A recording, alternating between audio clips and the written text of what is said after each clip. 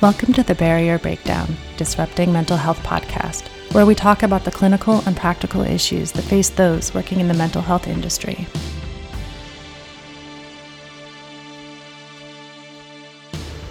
So hello everyone, we'd like to welcome you to this week's episode of the Barrier Breakdown, Disrupting Mental Health, our weekly podcast here at CBI. My name is Erin Molyneux-Bailey. I am the Chief Operating Officer at Cognitive Behavior Institute.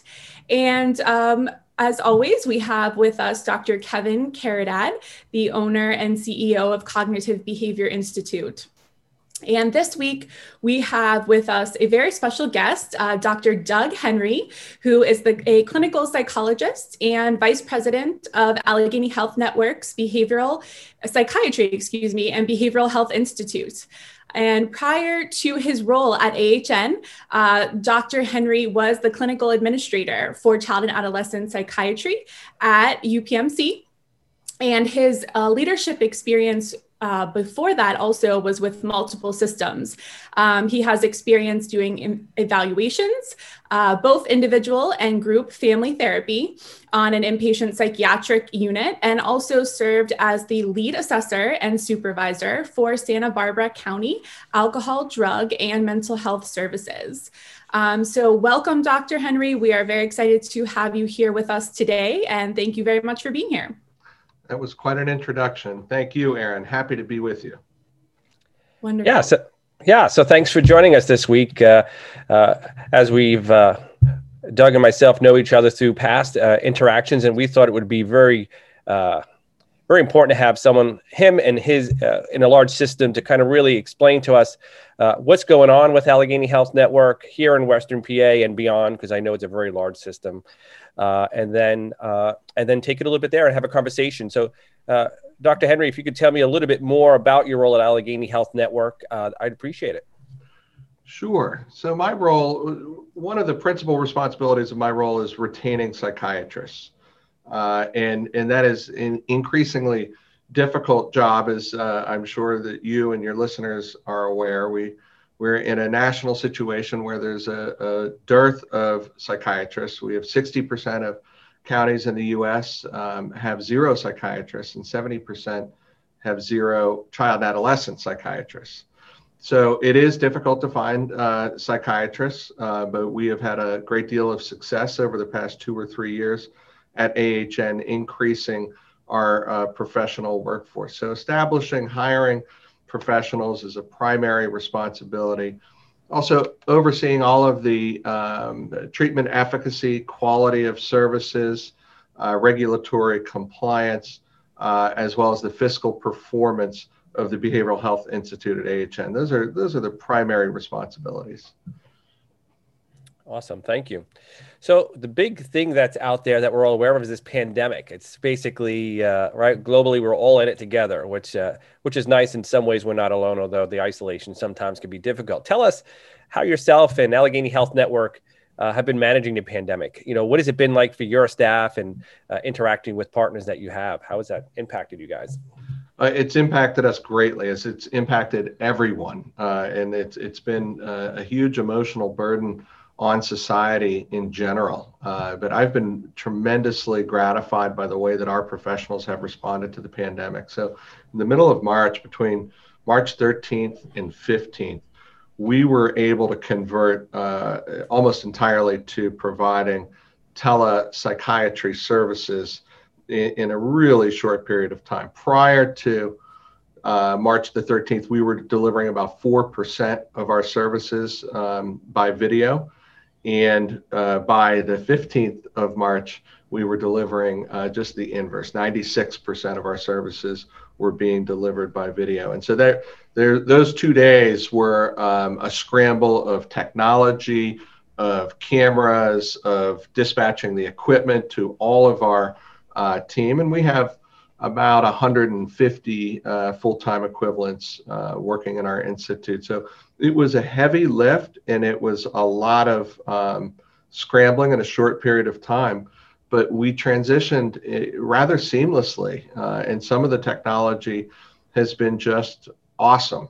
We continue, and the amount of video services we're delivering really mirrors how the pandemic has waxed and waned. So we got down to about 60% video delivery in August and September. And now, of course, we're back up to about 95%. And really the only things that, our kind of rule is that if we can treat somebody effectively and safely remotely, that's how we do it currently. So really, it's only evaluations for very young children that have pressing needs that just don't work well remotely, and neuropsychological testing are the two types of services that are continue to be face-to-face with a lot of precautions taken. One of the things we're hearing, and I know we're experiencing at the Cognitive Behavioral Institute, is an overwhelming response and need for behavioral health care. So how have you been managing kind of this tremendous desire for people reaching out for therapy and demand for behavioral health care? How is your system handling it? What does it look like at Allegheny Health Network? What a great question. And that is the issue in psychiatry and behavioral health today. And I mentioned the dearth of psychiatrists. We have in the course of the pandemic, I'll start with just the past, 6 months or so. In the course of the pandemic, we've seen demand increase by anywhere from 30 to 40%.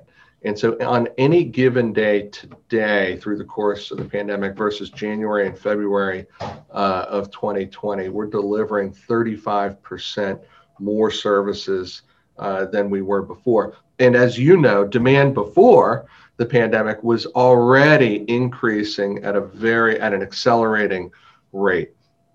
So some of the things that we have done is we're really fortunate, actually, Kevin. I have to tell you, we're really fortunate in that our parent company, Highmark, has recognized the burgeoning need for access to behavioral health services.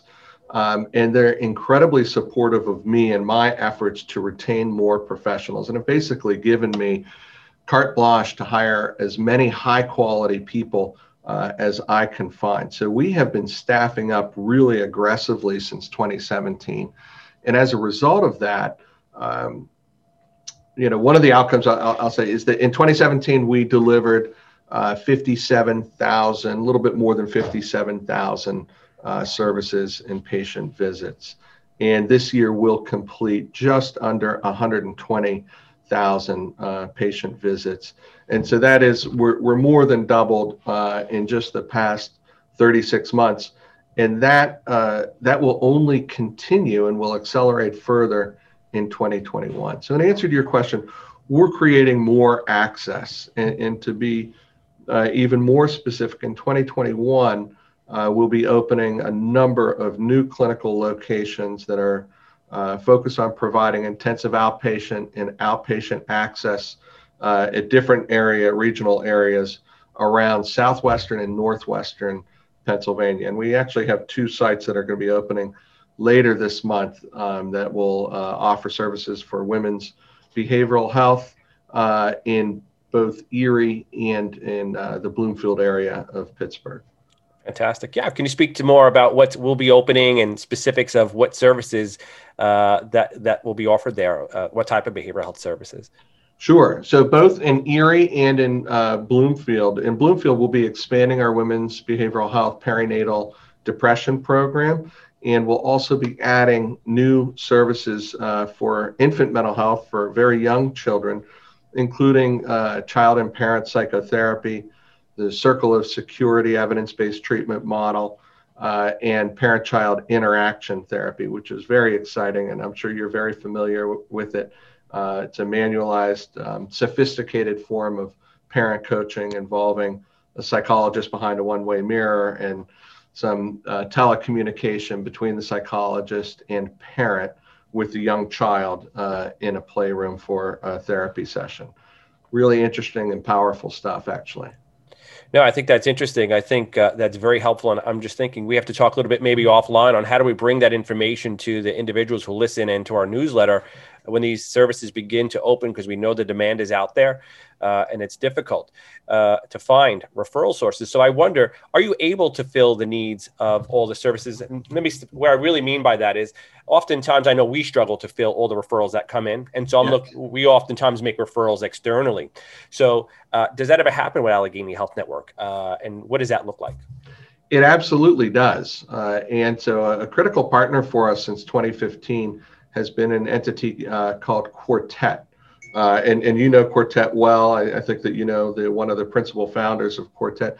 And Quartet is kind of like the Uber of behavioral health in a way, in that it will take a patient that is in need of a behavioral health service, whether it be counseling or a psychiatric service or some other clinical social work type of interventions, and will marry that individual seeking services to a private practitioner in the community that is close to that person's home and easily accessible, and also engages in that particular subspecialty that they're best able to meet the patient needs.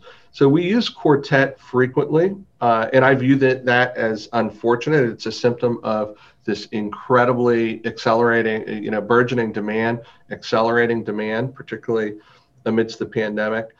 So the answer to your question is yes, we do receive more referrals than we can possibly staff, and are growing as quickly as we possibly can in a high quality way to meet that demand. I will tell you that our use of Quartet and reliance on Quartet has decreased markedly over the past 2 years, and that's largely because of the new integrated access points that we've opened up. I'm glad you talk more about that. Go ahead, Erin. I was going to say, I'm glad you brought up Quartet, Dr. Henry, because we actually do have, for our listeners, just so they're aware, we do have David Wenberg, the CEO of Quartet, who will be joining us on one of our future podcasts. So that is a great topic that you brought up that we are excited to share more about with our listeners, because Quartet, who originally started providing services in Pennsylvania, has now even expanded to other states. So our listeners nationally, may not be familiar with them, and can learn about being a provider in their network to make sure that there are as many referrals, as possible for clients and health systems who utilize their network. As you mentioned, we were one of their first partners here in Pittsburgh, and we have, helped thousands of clients on the outpatient level with them. So they are a wonderful, wonderful service. And I know they've been a longstanding partner of AHN. And David is wonderful. So that'll be quite a podcast when you have David, very, very smart person. But for AHN, it really was, the need was driven by primary care. And so when a primary care physician became aware of a patient with a behavioral health need, they often struggle to get that patient in. And this is something that we're all familiar with in the field, and continues to be somewhat of a problem. Over the past 24 months, AHN has opened 62 integrated access points for behavioral health. And what that means is providing a licensed clinical social worker or a licensed professional counselor within primary care in 62 different locations, in other subspecialties where there's a high frequency of what we call comorbidity with that particular disorder and behavioral health. And examples of that are GI, neurology or pain, oncology. Those kinds of subspecialties also have psychiatric and psychotherapeutic capacity for the most part at AHN. Can you speak more about those? Because I do know that is a significant trend, not just locally, but beyond, where overall medical costs and outcomes improve when you bring together behavioral health, and it's kind of becoming a norm. But that said, I would wonder if you're already talking about an increased burden of 30, 40% or greater on the system as a whole, and then identifying, doing more surveillance. You're going to increase. How are they managing, and do they do brief therapy? Are they doing beginning to end? Do they make referrals? How does that look like in the outpatient setting, in a medical setting like you're describing? Great questions. And we there are lots of different models of integration. And so we studied and did our due diligence for the better part of a year before selecting a model called collaborative care. And collaborative care is probably the most common model of integration in the US, particularly among larger medical systems right now. It comes out of the University of Washington Department of Psychiatry and Population Health Management. It has the greatest amount of data supporting its efficacy. And in that model, you have a master's prepared clinician who's, in the case of AHN, is always a licensed behavioral health professional, as I said, either LPC or LCSW. And that person spends 50% of their time providing brief evidence-based psychotherapy, and there are 3 evidence-based therapies that they use. And the other 50% of their time, and this is really the secret sauce, is care management. And what that care management capacity allows is almost what I would call liberating the behavioral health professional. So for years, you and probably me, or me definitely, and probably you have worked in behavioral health clinics where we have 30 minutes or 45 minutes or 52 minutes of psychotherapy. This is what we can do for you. Pick one. Which one would you like? And people have a multiplicity of challenges. People may need referrals to a domestic violence shelter. People may need referrals for food security. People may need referrals for housing. And providing psychotherapy or providing antidepressant medication isn't terribly helpful while a person has one of those particular needs. There's a hierarchy there.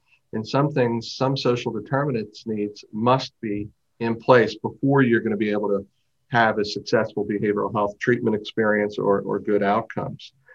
And yet we've been shackled, so people would present with these needs and we can't bill for the hour or the 2 hours or the 3 hours that it might take to make such a connection on somebody's behalf.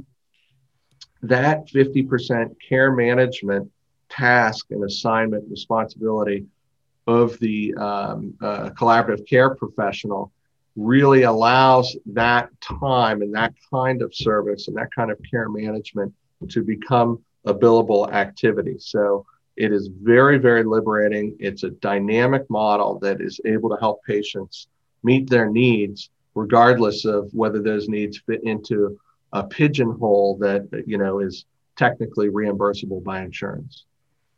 No, I think one of the trends I think you're highlighting to kind of bring it home is there's shared risk. It seems to be a trend with regard to behavioral health providers and medical providers to really gain better outcomes rather than just seeing someone over. Could you speak to any trends you're seeing with regard to that shared risk with regard to reimbursement? Are you aware of anything with that? I've been hearing some noise about it, but it almost sounds like that's what you were addressing in that way. Can you speak to that a little bit? Sure. And I think that is what really needs to happen to change our paradigm in behavioral health. Is we really need to look at the way that incentives are currently misaligned, and that misalignment has led to a poverty of psychiatrists and behavioral health professionals, and it's led to large medical systems, not having enough access for behavioral health. It's very difficult for behavioral health programs to make ends meet, whether you're in private practice or whether you're part of a large network like ours. And so the paradigm has to be shifted in the direction of what I would call outcomes-based reimbursement. And those outcomes are health outcomes. They're not illness outcomes. So what kind of a job are we doing preventing major depressive disorder? What kind of a job are we doing reducing the rate of the evolution of a prodromal symptomatology that is pre-schizophrenia or pre-thought disorder, the conversion rate from those with prodromal symptoms to psychosis? That rate is about 65%, but with really aggressive early intervention and good early detection, you can reduce that to 45, even to 35%. And so you're actually, in doing so, preventing paranoid schizophrenia or other psychoses. What kind of a job are we doing with that? And are we incentivized to do that. So if we can incent health systems, if we can incent behavioral health providers, primary care doctors to look for, to detect early, to intervene aggressively, provide access to appropriate supports, then we're gonna be much healthier as a community than we are today. And so that the reimbursement has to be predicated not on the volume of services, but on the health of what we call your panel. So if a primary care physician or practice looks after 6,000 individuals, we call that a panel of 6,000. Okay. And what have you been hearing? I know you kind of have a special relationship with Highmark, and you kind of, what I'm hearing is describing is how they're being supportive of this. Are you hearing, without naming any in particular, if you want to, that's fine, but how about other health insurers? Are they going down that same path? So is this just a unique thing to Highmark and the rest of the country you don't really have to worry about? Or is this like a trend that's happening everywhere and people need to take notice because what will happen down the road if they don't? So I think all of the major payers, and there are probably 6 or 7 really dominant insurance companies in the United States, and there's some regional players as well. But each of the major players is aware of behavioral health and is trying to do something, to do some initiative. Cigna is a very prominent one, and they've aired all kinds of commercials with Queen Latifah and others promoting awareness of mental health concerns. But one of the reasons that I came to AHN from UPMC is because of Highmark's commitment to transform medicine. It is not, the goal is not small. It's a very grandiose goal, to use a clinical term. They want to disrupt, just like the title of this podcast.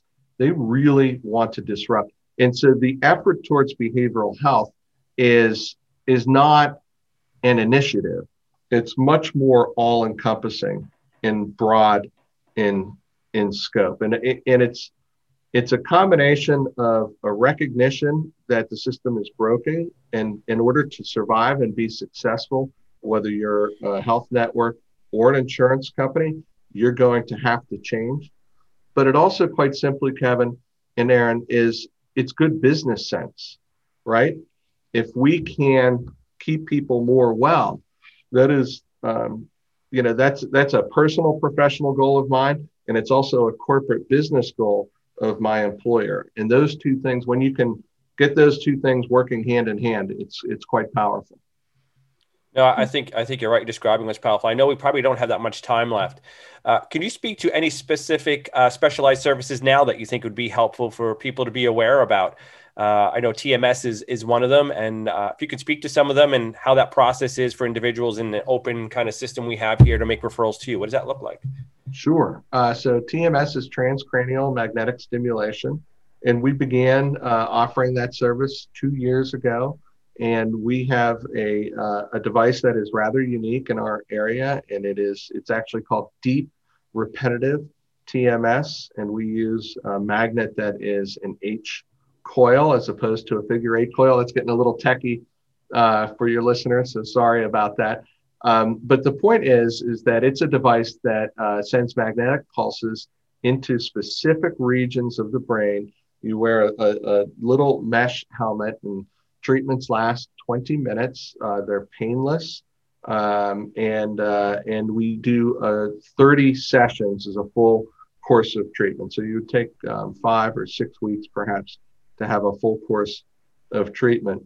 The qualifications for TMS I'll mention very quickly. So you have to have what is called refractory depression or treatment-resistant depression, and have had 3 or more failed medication trials with antidepressant medications, and 2 or 3 failed psychotherapy trials. And unfortunately, Kevin, there are thousands and thousands of people that meet those qualifications.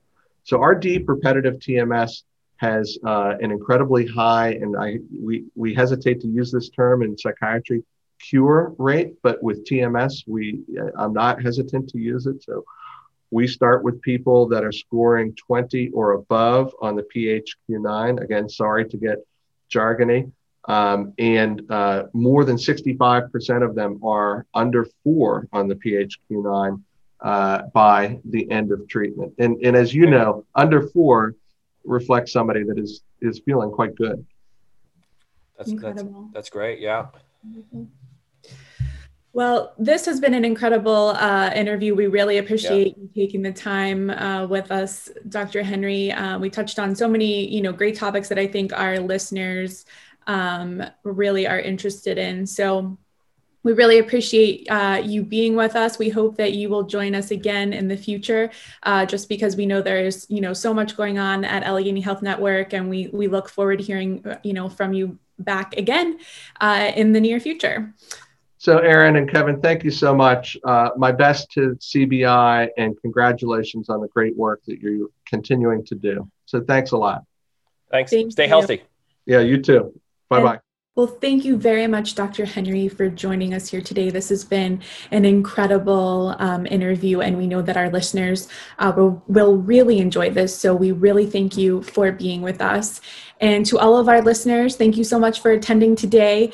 If you are interested in giving us a review on Apple Podcasts, that would also be helpful so that more listeners can find us. And we thank you very much for tuning in today. We look forward to bringing you more podcasts in the coming weeks. And we hope that everyone enjoyed this week's episode of The Barrier Breakdown, Disrupting Mental Health. So take care, everyone, and stay well.